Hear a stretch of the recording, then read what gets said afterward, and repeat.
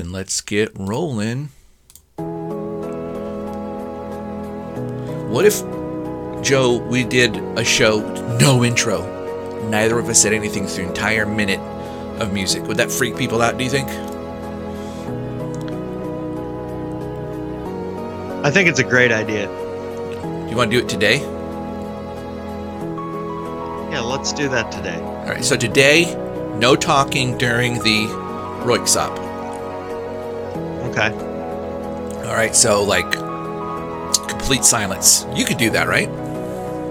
Oh, complete silence? I don't know. No, come on. If I can do that. You can just like, pretend you're meditating with balls in your mouth or something. Okay. That's what I'll do too.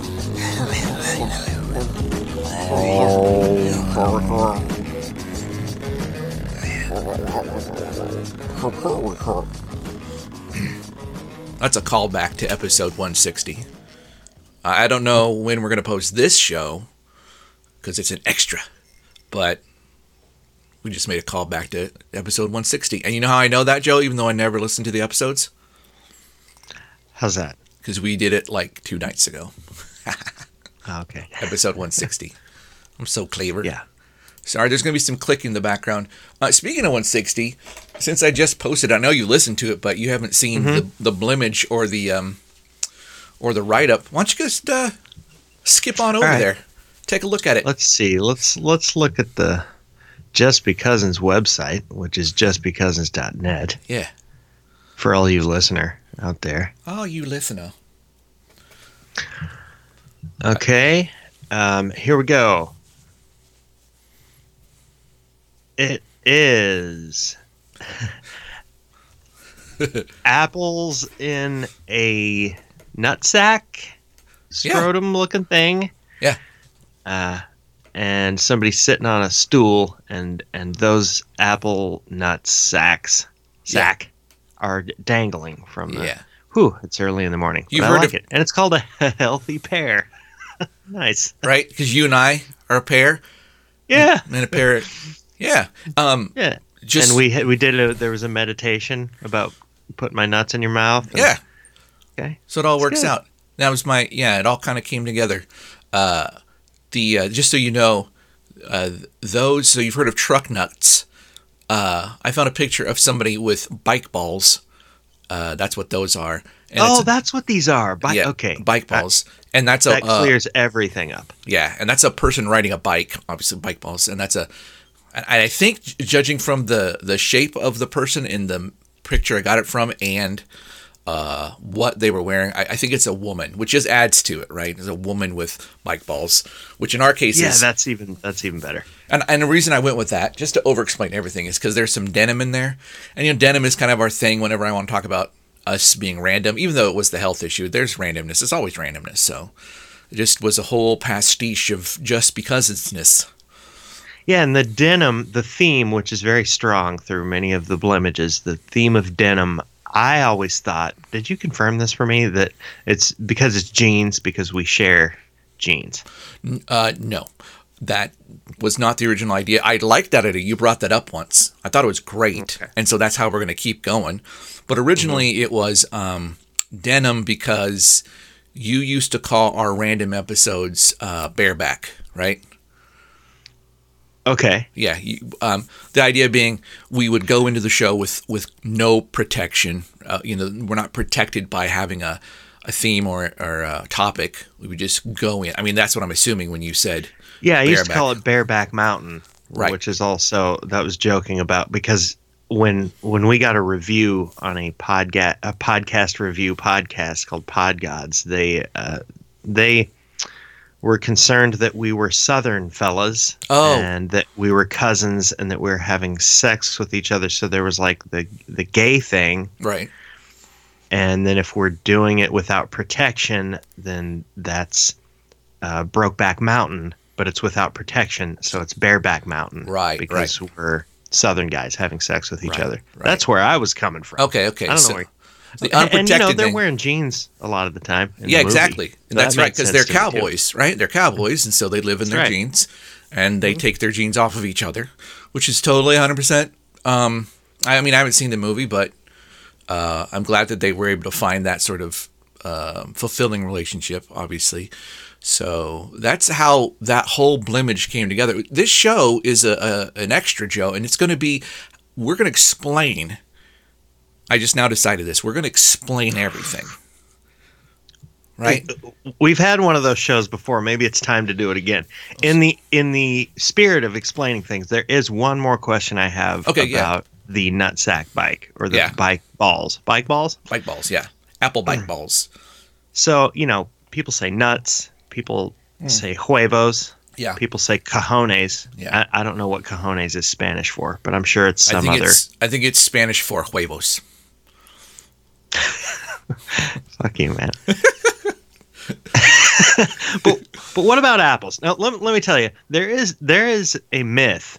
Now listen, my testicles aren't mythological, but there was a rumor started by Tomedian. Okay. Tomedian used to call me Donkey Balls. He used to call me Donkey Balls Christ. He threw my last name in there. Right. I'm sure people knew what they were talking about. Yeah, DBC. Not Jesus Christ, but Joe Neal Christ. Donkey Balls. And the reason why he called me Donkey Balls, oh boy, is because I once mooned him. Wow. I had sweatpants on in the morning. I mooned him, and he took a picture. He happened to have, this was back in the 90s, and he had one of those disposable cameras. I think I'm remembering this story right. And he snapped a picture. And when that picture was developed, it seemed to be more a picture of my entire nutsack hanging from my moon. That was the real I'm just saying, my ass is way bigger than my nutsack, right. but we just weren't expecting to see so much nutsack. Right. And in that picture, it seemed that I had distended nuts and large nuts. And so it was Donkey Balls Edwards. This is going to bring me back to the Blimage now, because here we go. Yeah. Why are the nuts the size of apples? Aha. Because it's the health episode. Why are they apples? It's the health episode, and an apple a day keeps the doctor away. So that's the deal. Apple, I think, is associated with health. So I said, okay, health episode, health apples. Two of them makes nuts because of your ad, and we'll put them on a bike just because I gotta figure out a way to make the balls dangles from something, and it got lucky, happened across this bike balls picture. So apple means doctor. Okay. And if you want, I thought you were just saying, that's way more creative than what I thought. You were just like, these are huge fucking balls. And the idea of having huge balls and that my balls have been described as huge, which is not, it's not true, by the way. There was some trick of the light, and then Tim calling me Donkey Balls for years and years. Right. So I have huge nuts on the brain, and here these huge apples are, and I just thought I thought you were trying to say, look at these huge apples. Well. Yeah. Definitely there needs to be, okay, again, we're explaining stuff. You need to make them big so that you can see them in the picture, right? There has to be a balance between the size of them and the size of the rest of the picture. If I made them actual nut size, even like we find the guy in the world who has the largest pair, and we took that and I hung them from the back of a bike in a photo, they're probably not going to be big enough to round enough and wide enough to make the picture look okay. So you got to make them big for that reason. And then that's also why when they do truck nuts, they make them big, because they're hanging off the back of a truck, right? So they make them bigger than realistic. And then also because we're JBC, and we've talked about the grotesque before, which is not something that's disgusting, but the grotesque, which is when you just overplay, exaggerate something for effect. I mean, we got that going on with these nuts as well. So altogether, that's why they're that big. Now, I do think that you and I, because what does it mean to have big nuts? What does that mean? As far as I know, it's just an inconvenience. Yes, There's that. If you listen to JBC and have to for some reason, if you're one of those if you're one of those poor SOBs who started in like I have to complete everything I do, some OCD bullshit, then yeah, we are a major inconvenience in your life, like a pair of balls. But if you say that guy's got a pair on him, ooh, that dude's he's got balls. What does that mean? Oh, okay. I was thinking literally. What does it literally mean for someone? And it means that your jeans are probably uncomfortable. Again, my nuts are only mythologically huge. They're actually just normal old fucking nuts. I don't know what it's like, but I think literally it's an inconvenience. Figuratively, it means that you're courageous or that you're particularly maybe masculine or you've got nerve. Yeah. Type of thing. Guts. Maybe even a little bit foolhardy, but not in an asinine way, just sort of like an unafraid way. It's like, I'm going for it, right? You don't say somebody's got balls when they do something amazing that they knew they could do, right? When Tony Hawk does, a 720, he doesn't have balls. He's just really good at it, right? There's no problem. But when he does a 900 over the Grand Canyon, okay, now we're talking balls, right? Yeah. Actually, if he were to jump the entire Grand Canyon on his skateboard, he could probably do way more than 900-degree turn, right? Yeah, and it would be like the Daffy Duck trick. Yeah, You can only do it once. Yeah.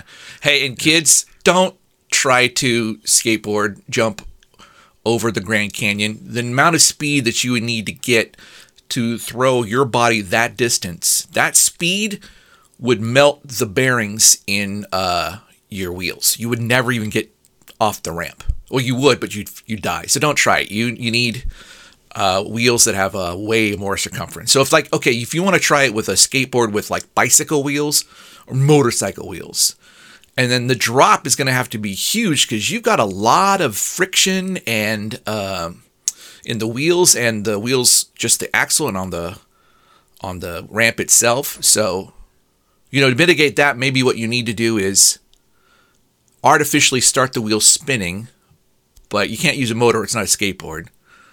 And you want to lower friction. You know what? Just don't do it. You know what you do? Call up that XK... That was a good explanation, though. Call up that XKCD guy. What's his name? He explains stuff. He has that comic, XKCD. What's his name? Monroe?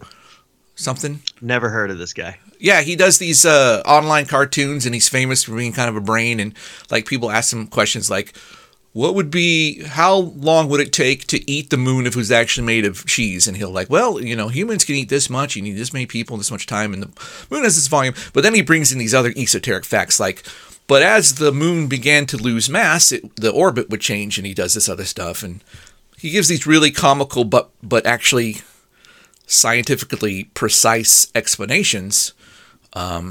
He has a couple books out that do this, and that's not what the comic is itself. It's just something he can do because he's smart. The comic itself is way more simple than that. But anyway, my point is that you can ask him how to best skateboard jump over the Grand Canyon, and he'll explain it to you. Because this is the explanation episode of JBC. Hey, speaking of explanations, something occurred to me. Gangster rappers, from the 80s and 90s. Mm-hmm. Ice Cube and Snoop Dogg and the stuff, golden age of gangster rap. Yeah, I feel like they have become, I guess woke. Okay. In that, I feel like they're more and more kind of aware of. Having a hard time speaking here. Let me just break it down like this. Okay. It seems that since they still go on tour and they rap all these old songs, right? Mm-hmm. And that makes me sound old. These guys still rap their old songs. They sing them, the little ditties that they did about bitches and hoes back in the 90s. Nothing but a G-Fang and other things. Yeah.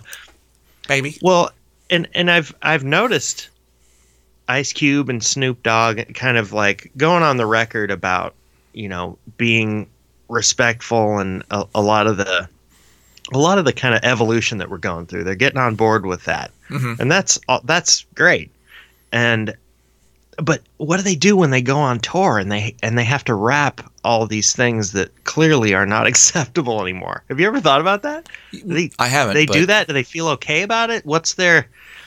How do they explain themselves, or do they? Or does anybody even give a fuck? Except for me. It just seems like a dilemma for them. I don't know if I guess they do go on tour. I mean, okay, so like at a gathering of people last night in my home, we were talking about Public Enemy and Bernie Sanders, right? And how Public Enemy fired Flava Flav because he sued Bernie Sanders for using his clock imagery. Anyway, complicated and kind of silly, but so yes, Public Enemy is still. I didn't even read that. I saw a headline about Flavor Flav got fired from Public Enemy, and to me, the part of me was like kind of sad, and then I just kind of chuckled, and I didn't even read the article. So like that's where I'm at with that, and I'm pretty big Public Enemy fan, but that seemed, for some reason I didn't really care. So can you tell me anything more about that? Now suddenly I'm interested. All I know is that, like I said, the Bernie Sanders campaign, we're going to have Public Enemy perform at some campaign thing.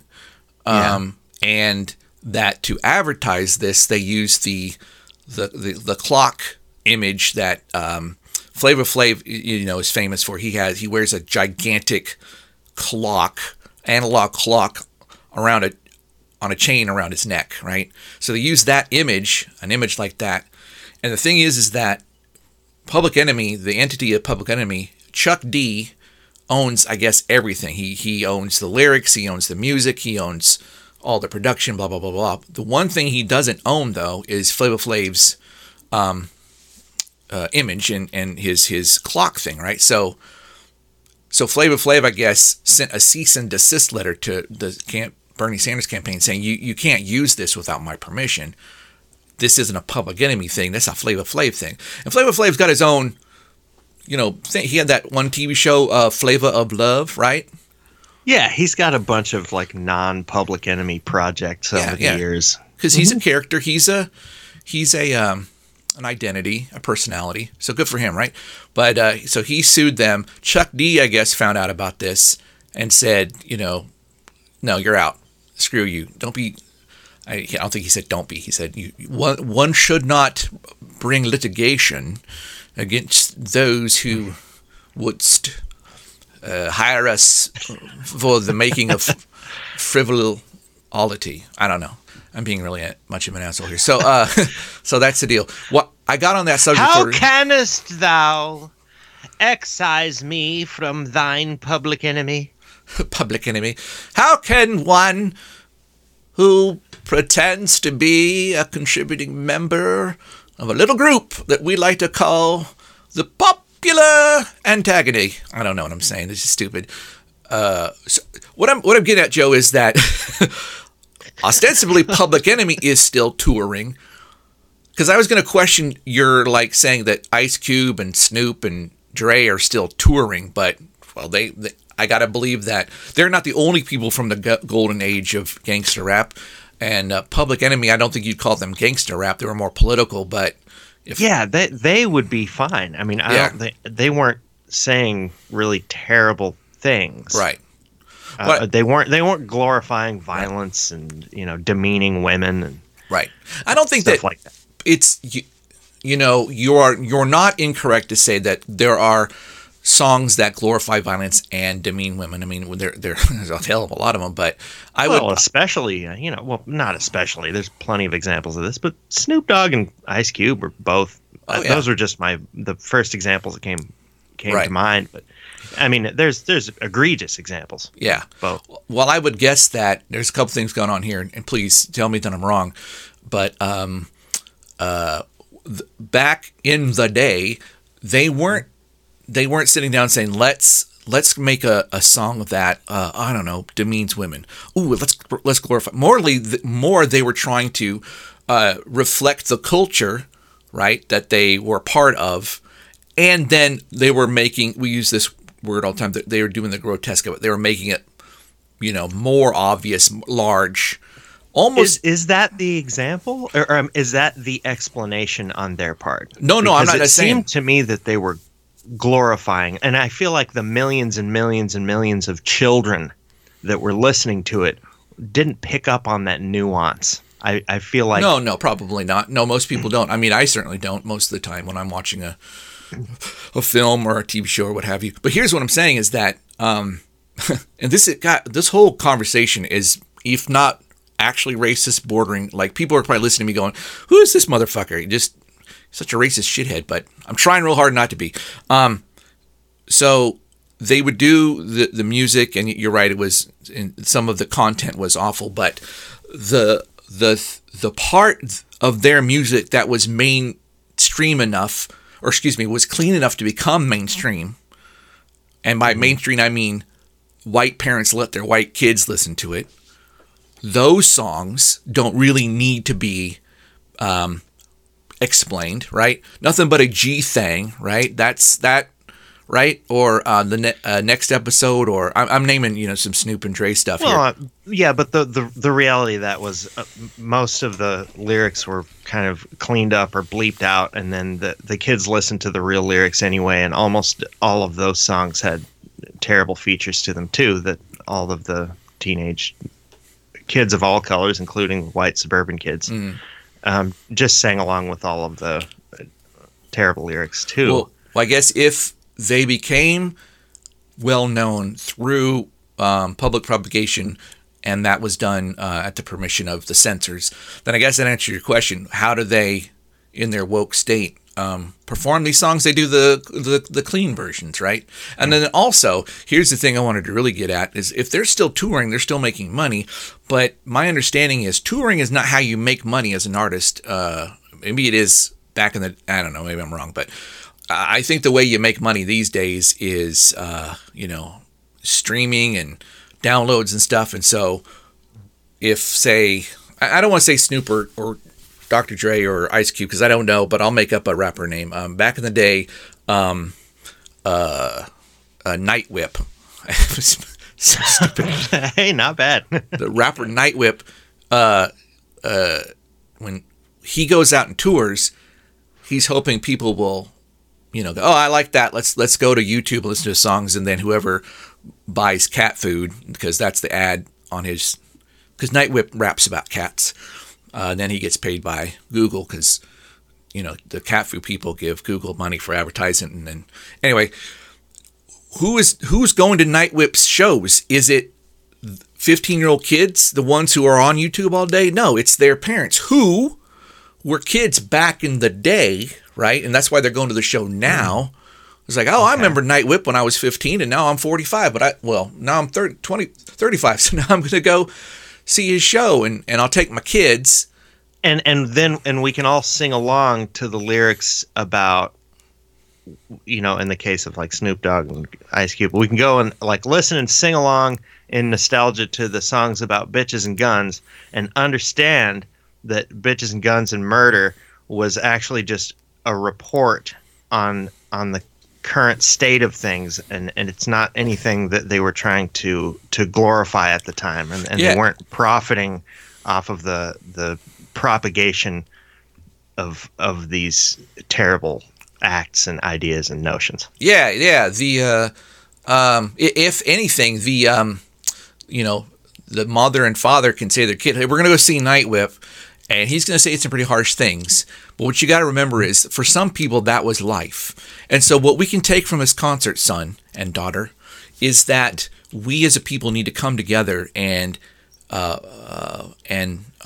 buoy up the souls of the disenfranchised, so that they do not have to suffer, and do not have to be hoes, and do not have to be, thugs and robbers and whatnot. Yeah. Well, I like the idea that Ice Cube was just reflecting like the ills of society, but I feel like back in the day he might not have done a responsible job about making clear his intentions. Well, was that his job though? I mean, No, I'm not saying it was his job, but I feel like he might have been irresponsible. No. See, okay, You don't think Ice Cube was in any way irresponsible? No.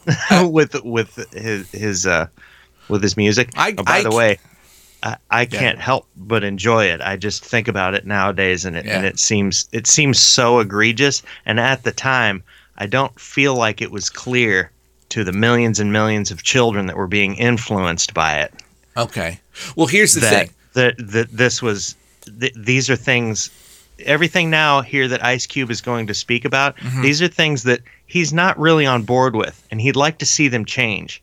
And what he's trying to do is shine light on it to make it change. In fact, if that was his intention, I think he failed utterly. Okay. Again, I'm not talking about what his job is. Right. And literally his job was to he wanted to, I'm guessing, he wanted to sell a lot of albums. Yeah. I don't think I'm completely out of bounds there. Right. And I think by being unclear about his intentions, he was able to sell more albums. Now that's just a theory of mine.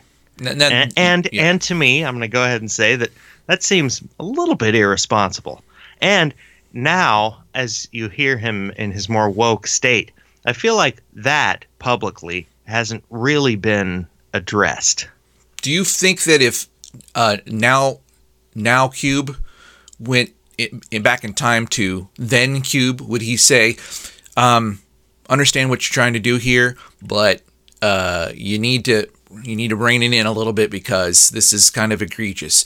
Do you think then Cube would say anything but, motherfucker, the only reason you're able to afford that motherfucking time machine is because all the motherfucking money I'm making right now, motherfucker? That's my answer, is that he wouldn't say that to old Cube because then he wouldn't have made as much money, and so he wouldn't make that sacrifice for moral reasons. And when you think about I question Ice Cube's morality. Well, see, let me just say this: the Cinderella story of a lot of these musicians is that they live in poor, violent, misogynistic neighborhoods, and then they turn those experiences into music. And then, a record company comes along and says, hey, we'll give you a tiny slice of the huge amounts of money we're going to make off of you. And these guys are like, yes, because one, I don't want to have to live, hand to mouth every day. Two, I would love to be able to live the kind of lifestyle where, I am not starving, right? It's like, yeah, they want money, right? And it's not. I'm not saying they were being unreasonable. Right? Yeah, I'm getting as they grew up in a culture. So did I, by the way, where whatever you got to do to get paid, you should probably do within reason. I mean, Snoop or Ice Cube decided to do music instead of robbing banks, right? And I think between the two of them, you and I would agree which is the more moral thing to do. And here's and despite the things I've already said, which has been a lot and excessive, we should probably move on.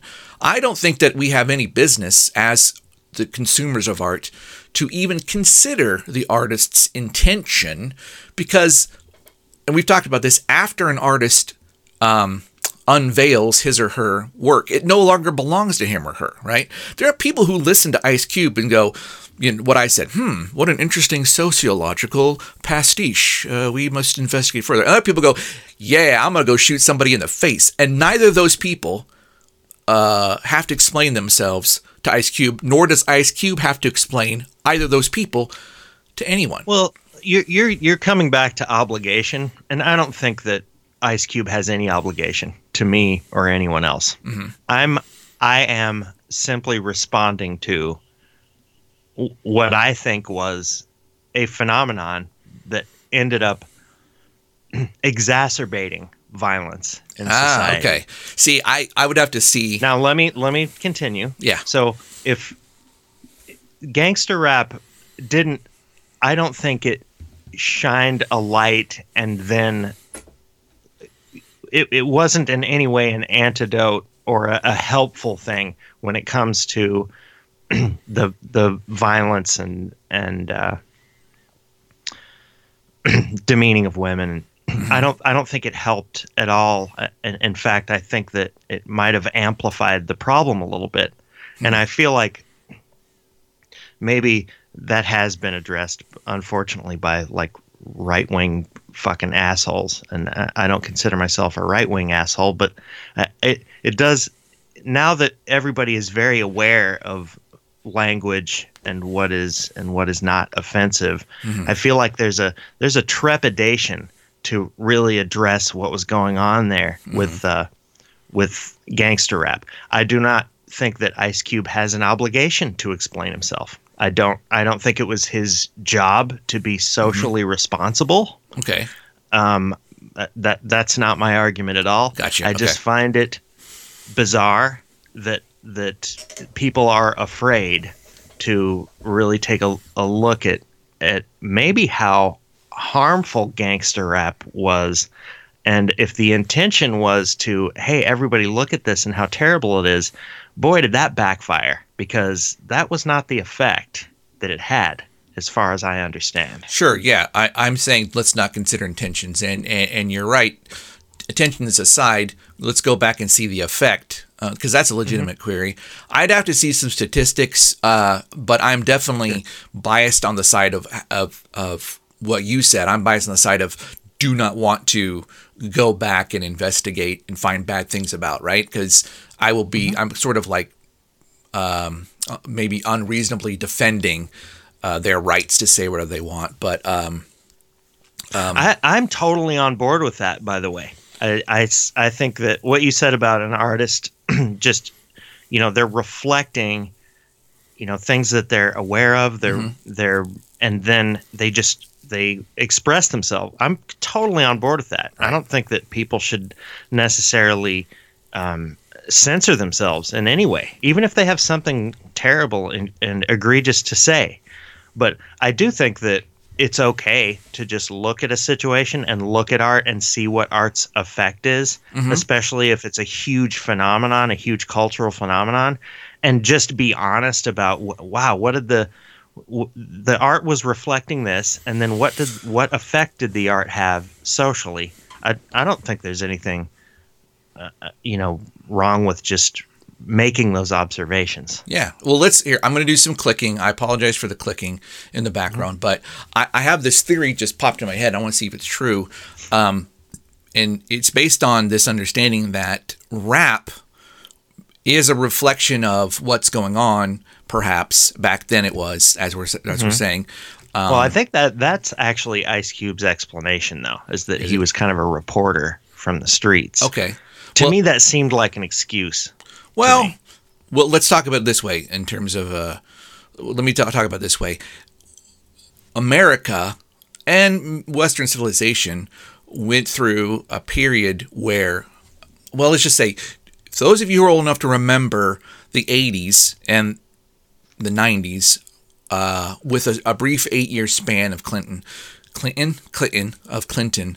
the 80s were Reagan and Thatcher, right? Even the two Bushes after Reagan were just Reagan wannabes, and one of them was not good at it, another one was really bad at it. But out of that, that's a good way to sum it up, by the way.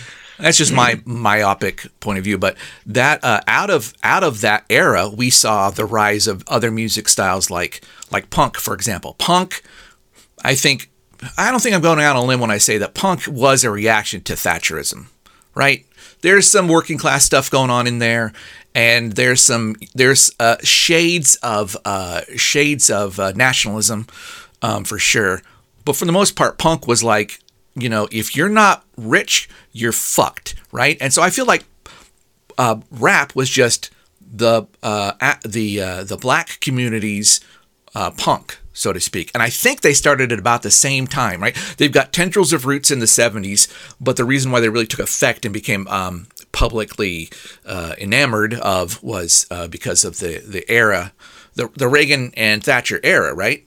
And it's interesting to me that time period produced in the West two kinds of music. It produced, if I'm correct here, reactionary music like rap and punk. It also produced bubblegum candy music, right? Like like your Britney Spearses. That's a little bit later, but your Tiffany's and your the bubblegum pop, right?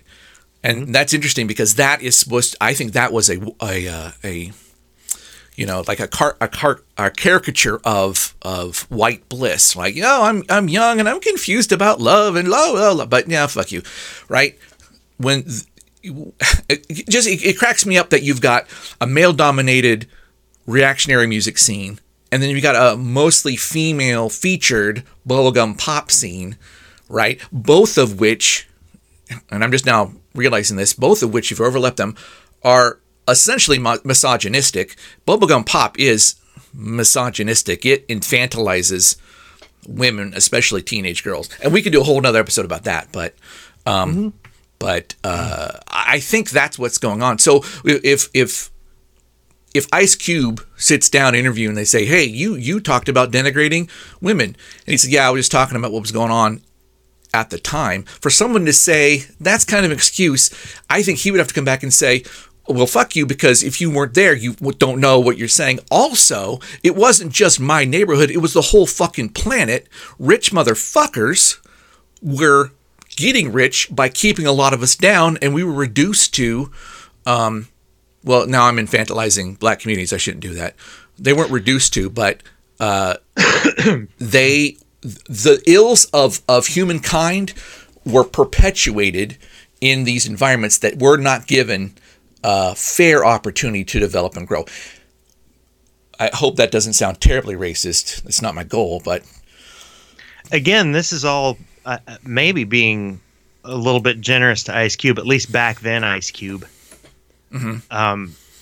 And again, yeah, I wasn't there. I don't know. No, you were though. I'm just reflecting on what it seems the effect of gangster rap in perpetuating violence was. Well, I don't know if Tiffany perpetuated it. I think you did make an argument, and surprisingly effectively so, that Tiffany perpetuated misogyny. Though I'm gonna go ahead and say that I'm going out on a limb here that gangster rap might have perpetuated violence a little bit more than Tiffany perpetuated misogyny, but maybe I'm wrong. We could, get into a deeper, slightly philosophical argument about how a daily violent act is not as impactful as the ongoing perpetuation of misogynistic themes or mores or whatever we want to know. Or we could just say that, and I'll just agree. I think that Tiffany, the effect that Tiffany had on society might have been just as terrible. Right. But that doesn't really address what I'm saying. Yeah, well, here's what I would like to take from what you're saying in terms of effect, because I would have to go back and listen to statistics. I don't know if they exist to see that violence in the so Yo MTV Raps is the vehicle through which rap music became known on a national level as opposed to a local level. Because like if you live in a neighborhood where there are people who make that music, you know about it. But if you're on the other coast, you might not. And Yo MTV Raps even more brought it to the white folks, right? So I would have to see a bump in violence after that happened. That span of time, not just Yo. Yeah, and I could be this could all be just my sense of things, which could be totally inaccurate, but I don't think it's a stretch just as a notion that that it didn't help the violence. Right. Well, here's gangster rap didn't help the violence. Let's bring it up to now. You're about to have a child. I have a child, and maybe my child and your child are hanging out one day, and you're like, they find in a box in the basement one of let's say me, I don't know, or you, doesn't matter, a box of old cassette tapes. Like, what the fuck are these?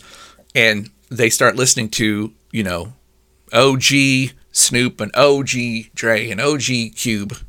And I'm going to introduce, as soon as my kid is old enough, or as soon as he becomes aware, I'm definitely going to be like, here, let's listen to this. And then no, this is what I'm saying, Joe. They don't have our parental guidance. They just start listening to it on their own. Okay. And then they listen to it so much that they're singing the lyrics they're singing the lyrics and they're really getting into it and they're starting to buy, retro clothes and all this stuff. Do you have any fear whatsoever that as a result of this, without your guidance, that your son is going to pop caps in bitches' asses? No. No. No, I don't. But you probably do have a fear, and this is the fear that I have, that he is going to be singing some of those lyrics on the bus and someone's going to overhear him and think that he hates women, right? That's a legitimate fear, right? That's a legitimate concern. Yeah. And so if you're living in an environment where people refer to women with the terms bitch and hoe, if that is in your the context and within which you live, and then you hear somebody saying that on the bus because he's singing a song, you don't question it as bad. But if you're living in a society that's quote unquote woke, right? And you hear somebody saying that, then you think that person is awful, and you don't want people to think your kid's awful, right? No. Right. No. So it's interesting that we call respect for women and a bunch of other things too. It's interesting we call that woke.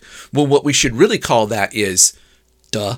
You know what I'm saying? It's not that. I totally agree with that. And so, and I think that's when you mentioned earlier about some, the conservatives somehow helped us. Well, they were railing against gangster rap at the time. Yeah, but that was okay. Yeah, all right. I thought what you were saying is that they were railing against language, and they were mostly, I think, just saying that this stuff glorifies violence. Okay, and because I've been thinking about it lately, and my original question was, and look, I don't think you're going to get on board with me that gangster rap might have exacerbated a problem. I don't think you're going to get on board with me there. But how about this? I wonder which songs Ice Cube chooses now, because the social environment is clearly different. And in retrospect, let's give Ice Cube some credit. He's trying to explain now why he came up with this stuff, and that there was that he had maybe a moral center back then that was stronger than what it came off as. And that seems to be his explanation. So, but when he goes on tour, what songs does he choose? And how does he get away with, if he's choosing a song? I don't know. Let's say he does a. I'm looking through some songs here. What if he did "A Bitch Is a Bitch"? You ever heard that song? I don't Classic. think that I've had. Yeah. NWA classic. He probably has to take that one. Which ones does he keep on the set list? Well, and which ones does he kick off? He keeps the ones, we talked about this, he keeps the ones that have been passed the sanity test of time, who passed the sanity test of fame back in the day. Yeah, he might have had a song called "A Bitch Is a Bitch," but what if he had a song that was just somehow, Ice Cube came with a song that was essentially Skrillex on acid, right? Does not fit at all with his genre. He's not going to play that now either, because when people go, he came out with that because he liked it, and he put it on the album because he liked it. But now he does not play the songs because he likes them. He plays the songs because that's what people want to hear, and the ones they want to hear are the ones that fit in with their quote-unquote woke mentality. And if he needs to change some things around, he'll do that. If he wants to push the envelope a little bit just to remind people, hey, you should not get credit for being woke. We don't praise you for realizing what you should have known all along. You don't get a cool word for it. If he wants to push that a little bit by shocking people with, a song like that, he's doing it in a context where that kind of explanation is possible. And I think there's nothing wrong with that. Okay. My theory is that he pulls from his entire repertoire. I'm guessing that he doesn't really hold back at all, and he doesn't explain it. And the people that come to watch him just choose not to question it. Well, if we take the intentionality out of it, then we know that he will continue to perform as long as people want him to. And if he's performing songs people don't like for whatever reason, because they're woke or because they always knew it was bad, or because it doesn't, remind them of their childhood, or it does remind them of childhood, any reason they don't want to hear it, if he performs only those songs or majority of those songs, he will not be performing for much longer, and then it's a moot point because people aren't going to his shows. So he knows as well as anybody, probably better than anyone, or at least better than you and I, that you got to sell out if you want to make money. Yeah. You got to. Definitely. And again, I'm taking the intention out of it. I'm just floating a theory. I don't know what his intention is. I just think that he plays songs from his entire catalog, and I don't know what his intention is with that.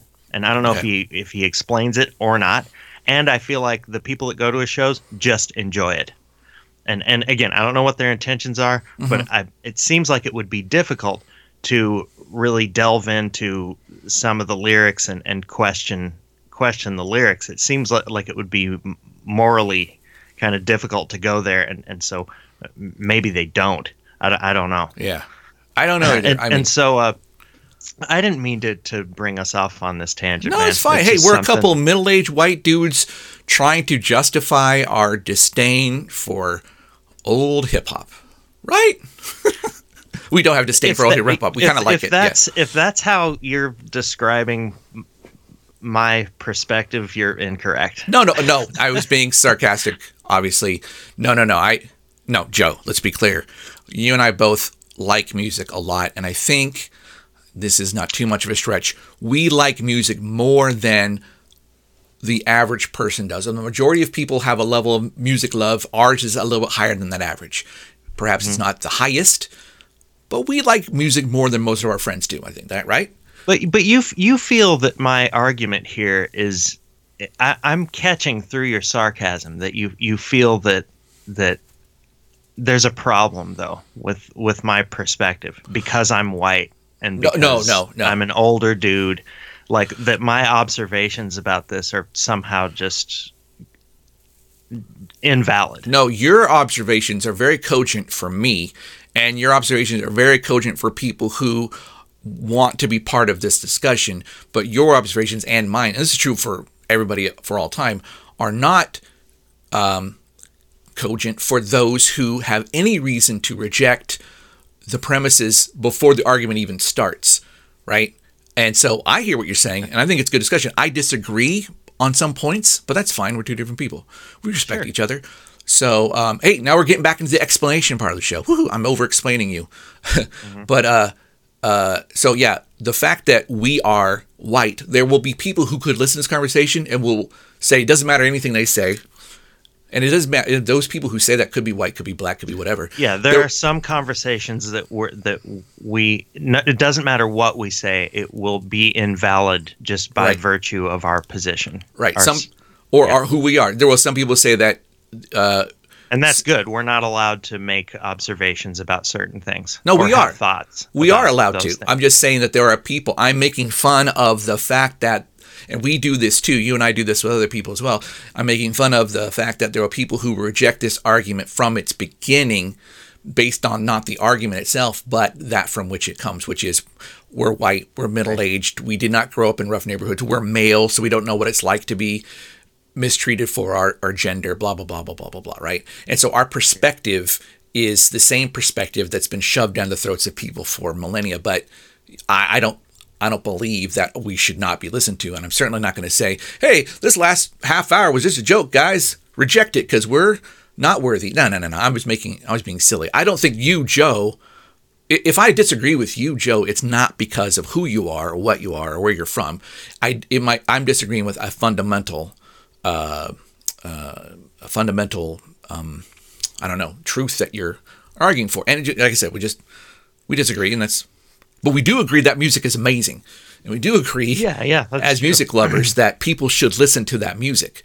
And we do agree that our sons will listen to that music, and they'll listen to it. When my son visits you, you're going to say, okay, look, the artists who made this, in my opinion, were irresponsible, but it's good music, right? And when your son comes to visit me, I'm going to say, hey, this music can be listened to in the context of reflecting on an era. And when my kid comes back from your house and tells me what you said, I'm not going to call you up and say, motherfucker, why did you say that? I'm not going to do that. I'm going to say, oh, I'm glad you got the perspective from Uncle Joe. And then vice versa, when your kid goes home to you, you're not going to say, Did he tell you they were irresponsible? No. Right. And you know, I think this concern comes from I have some friends that kind of work in like social services and that are teachers and stuff. And one of the reason why I think some of the mumble rap really bothers me is because a lot of that is about violence and drugs and it glorifies it. One could say, though none of them I don't think ever have, that they're just reporting on what's going on in their environment, which is a bunch of drugs and continued misogyny and stuff like that. Right. And I have friends that work with young people, and these kids, their influences are their parents, but some of these kids, you know, don't have a strong influence from their parents, and their influences are the people that they look up to, their peers and the musicians that they listen to. And some of these kids are developing drug problems and they're deep into misogyny and it's the music that they listen to becomes an excuse for them, not an excuse, but they cite musicians. They really do take this perspective. This is my understanding. I work at Taco Bell, so I don't fucking know. But it makes it a problem because mumble rap glorifies to such an extent the drug use and the misogyny that these kids, that's a competing influence for them, and it wins out, and they'll continue to do drugs and be irresponsible with their own lives because that influence is so strong. Right. And so when I think back to gangster rap, I wonder if the same thing was happening, and it chills me a bit. Perhaps, yeah, but I think you would agree that mumble rap we can't really hold it responsible for originating. Like there's not some kid who's living a normal life. I never would make that argument. Right. And I didn't make the argument that gangster rap was the impetus of cultural violence. I wouldn't make that. I really do think that in its inception, it was a reflection of what was already going on. Yeah. But I feel like when teenagers get to these crossroads where they have competing influences in their lives, and that's where I feel that some music is in some kid's life a real dangerous influence. Yeah, well, and that's I think that's a great way to put it. Competing influence. However, it's competing influence, not the only one, right? For sure. I'm not down there in the trenches, so I can't speak to this, but I wonder if, like, okay, let's take this kid's life. We're going to erase every exposure to mumble rap, and we're going to place it with country music. Now let's see if the kid's any better. And I said, no, he's just going to be a different kind of fucked up because of where he's grown up, right? It's not going to be... Yeah, it would be a different kind of fucked up, but it might not be Xanax and then fentanyl and then death. Right. Well, see, I know I'm going to go off on a tangent. Take us on a tangent. We only got like 7 minutes left, but I feel like... Oh, my God. Yeah. I'm so sorry. No, this is good. I am sorry for the gangster rap. Good God. No, well, you know what? That's not what I wanted to do this morning. I really wanted to laugh and have fun. And sorry. And God damn it. We got into it again. Well, we're passionate about these things. But what I was going to say was, I feel like, look, I don't want kids to be taught that abusing drugs to the point of rejecting reality is something that's a viable way to live. I want them to be taught that. But you already have to come with certain vulnerabilities in order to be affected by those influences in a way that's going to be harmful. I don't know. Again, I'm going to go off on tangents about. There are people. Let's just forget about the environments they come from. There are people who are, yes, vulnerable and susceptible to undue influence. That's true. And I feel like... And the people I'm thinking about right now are the people my friends work with. These are kids of... The through line is that they're, white, black, Hispanic, it doesn't matter. The kids that come from, maybe emotionally distant households or there's, the connections, the attachments that they have to their parents and their family are kind of tenuous or strenuous, and that makes one vulnerable because their parents have become a different kind of influence, and Yeah. maybe not as strong of a positive influence. And this type of thing can happen, as I understand it. It can happen rich, poor. Yeah. I mean, this is nobody's really safe from this.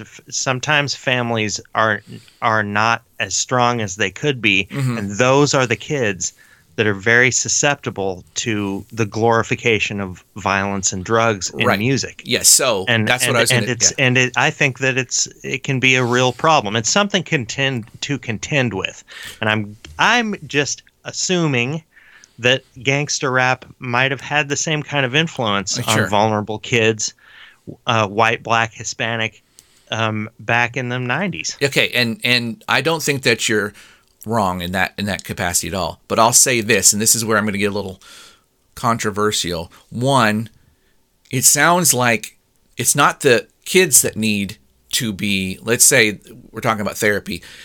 The kids do need therapy, but the parents need it more because they're not providing the correct environment for their kids. I could not agree with you more. I think the biggest problem is not gangster rap and not mumble rap. Your kids don't have to be vulnerable in any way to that. Right. The big problem, where the problem comes from, is really their environments that lead up to their exposure to this music. Yeah, and so it's like, okay, this is what society does. They say, okay, we have to decide whether to therapize, is that a word? To therapy somebody? I'm going to make it a verb. We have to decide whether we're going to give therapy to the youth, to the parents, or we're going to take away what we think is their influence. Well, the easiest thing to do as a politician is to say, these kids with their gangster rap, right? And so I think that it is definitely the former. I think it's a terrible, terrible, terrible idea to take away this potentially dangerous artwork, because taking away the ability to freely express oneself is a big problem in and of itself. Right. Well, here's what I'm never making the argument that mumble rap should be taken away. Right. I feel like that it becomes an obstacle when problems already exist. Certainly, and that's also going to be true for everything. Whether it's fashion or television or the perception of politics at that time, or the existence of Twitter or Fortnite or donuts. I mean, anything that doesn't help in these situations, anything that doesn't help you get healthier is going to be a detriment, right? And maybe mumble rap is really, it's obvious and it's visceral, and so it's easy to look at how it has an influence. So if you're saying it had an influence, yeah. But, and this is, again, I'm going to get controversial here, but if rich or poor, some kid is growing up in a bad environment, his parents are not doing him right, and as a result of that, he starts taking drugs and listening to mumble rap, and he takes more drugs, and then he overdoses and dies. On the one hand, that's tragic. On the other hand, I don't give a fuck. Because the person who is going to suffer the most, or who should suffer the most in that whole scenario, are going to be the parents. They're going to get their just desserts. They fucked up. They didn't raise their kids right. For whatever reason, they were too selfish or too stupid, and now the poor kid's dead. However, Joe, on the other hand, if this kid is growing up in this environment and things aren't going well, and he starts doing drugs, and he starts listening to mumble rap, and he decides to start referring to women in bad ways and be insulting and perpetuate misogyny, that's when I, as a member of the society, am willing to step in and say, whatever it is that's helping you do this, we're taking it away from you. Whether it's the drugs or the music or your parents or donuts or denim or Fortnite, I don't give a fuck. We're taking it away. If you want to kill yourself, go do it. One less asshole in the world, I'm happy. If you want to go hurt other people, no. Big no. And then it's up to me, as the person who's stepping in and wielding this baton of righteousness. It's up to me to decide what I think is going to keep them from continuing to do these bad things, right? Whether it's the music or the drugs or whatever. Yeah. Oh, you're going full robot now. Say something. Yeah, you're roboting hard too. Am I? I can barely hear the last like minute of what you said. That's probably for the best. Okay, we only have 30 seconds left. I know we have way more to talk about, but let's talk like robots until the Roy Sup comes on. I think that mumble rap is amazing. I'm just going to do... Am I roboting too? Yeah. Okay. Well, I feel like I hope I didn't waste this entire episode talking about Ice Cube and Snoop Dogg and mumble rap. You're not saying it like a robot. I think that this being a canned episode and a bonus doesn't matter what it's about. And we can say that it's social commentary. Oh, that sounds crazy. I wonder what's going on with the computer. Hey, man, is it recording like this? Yeah, it is. I think. Oh, Jesus. Yeah, let me see. I don't know if it's a memory issue. I'll turn off this. Maybe that'll help. Nope. Well. Wow, this is a new problem with the show. It is. This has never happened. Tell you what. Okay. No, just let it go. Okay, we'll just let it go. Am I recording smoothly? No. No, not at all. It sounds kind of industrial.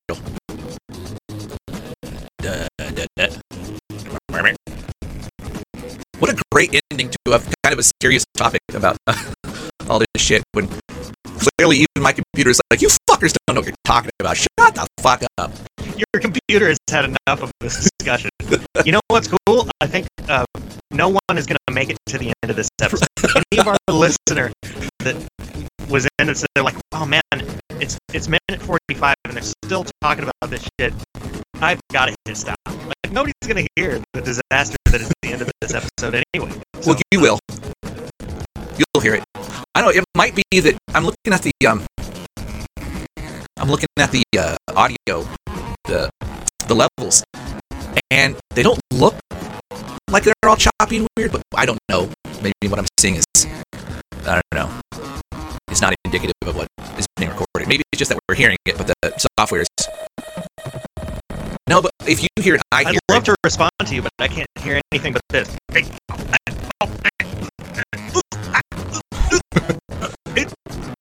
Okay, if you can't hear me, but my computer can, then I'm going to say things like luscious babies. Did you hear that? Luscious babies. You said luscious babies? Luscious babies.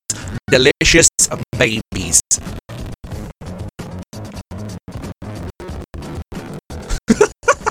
Wow, the roboting turned this into a completely different Royksop.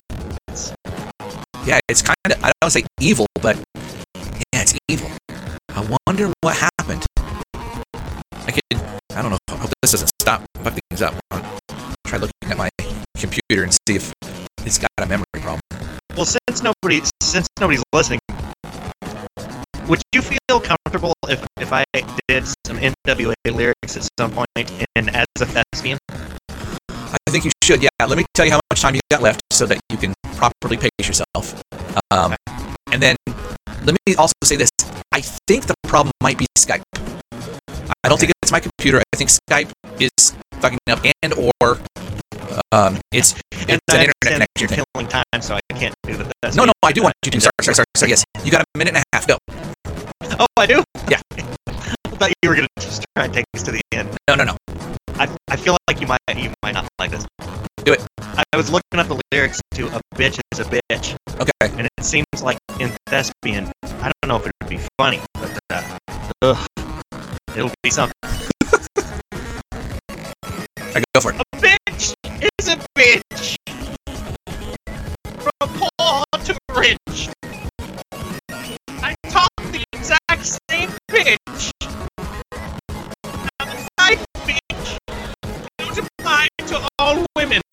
Hey, get in real close to the microphone. But all women have a little bitch in them. It's like a disease that plagues their character. Talking about all of the women in America.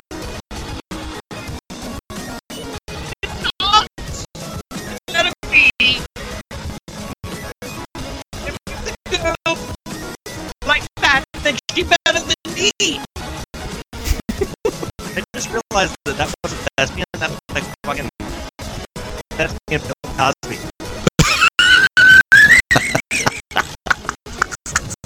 And I can't think of how this could have gone worse. I am seeing now on the WAV file how this is fucked up. And this is great. Alright, shout something. I'm gonna hit stop. We'll see what happens. I can't wait to hear this. Everybody say, fuck you, Ice Cube!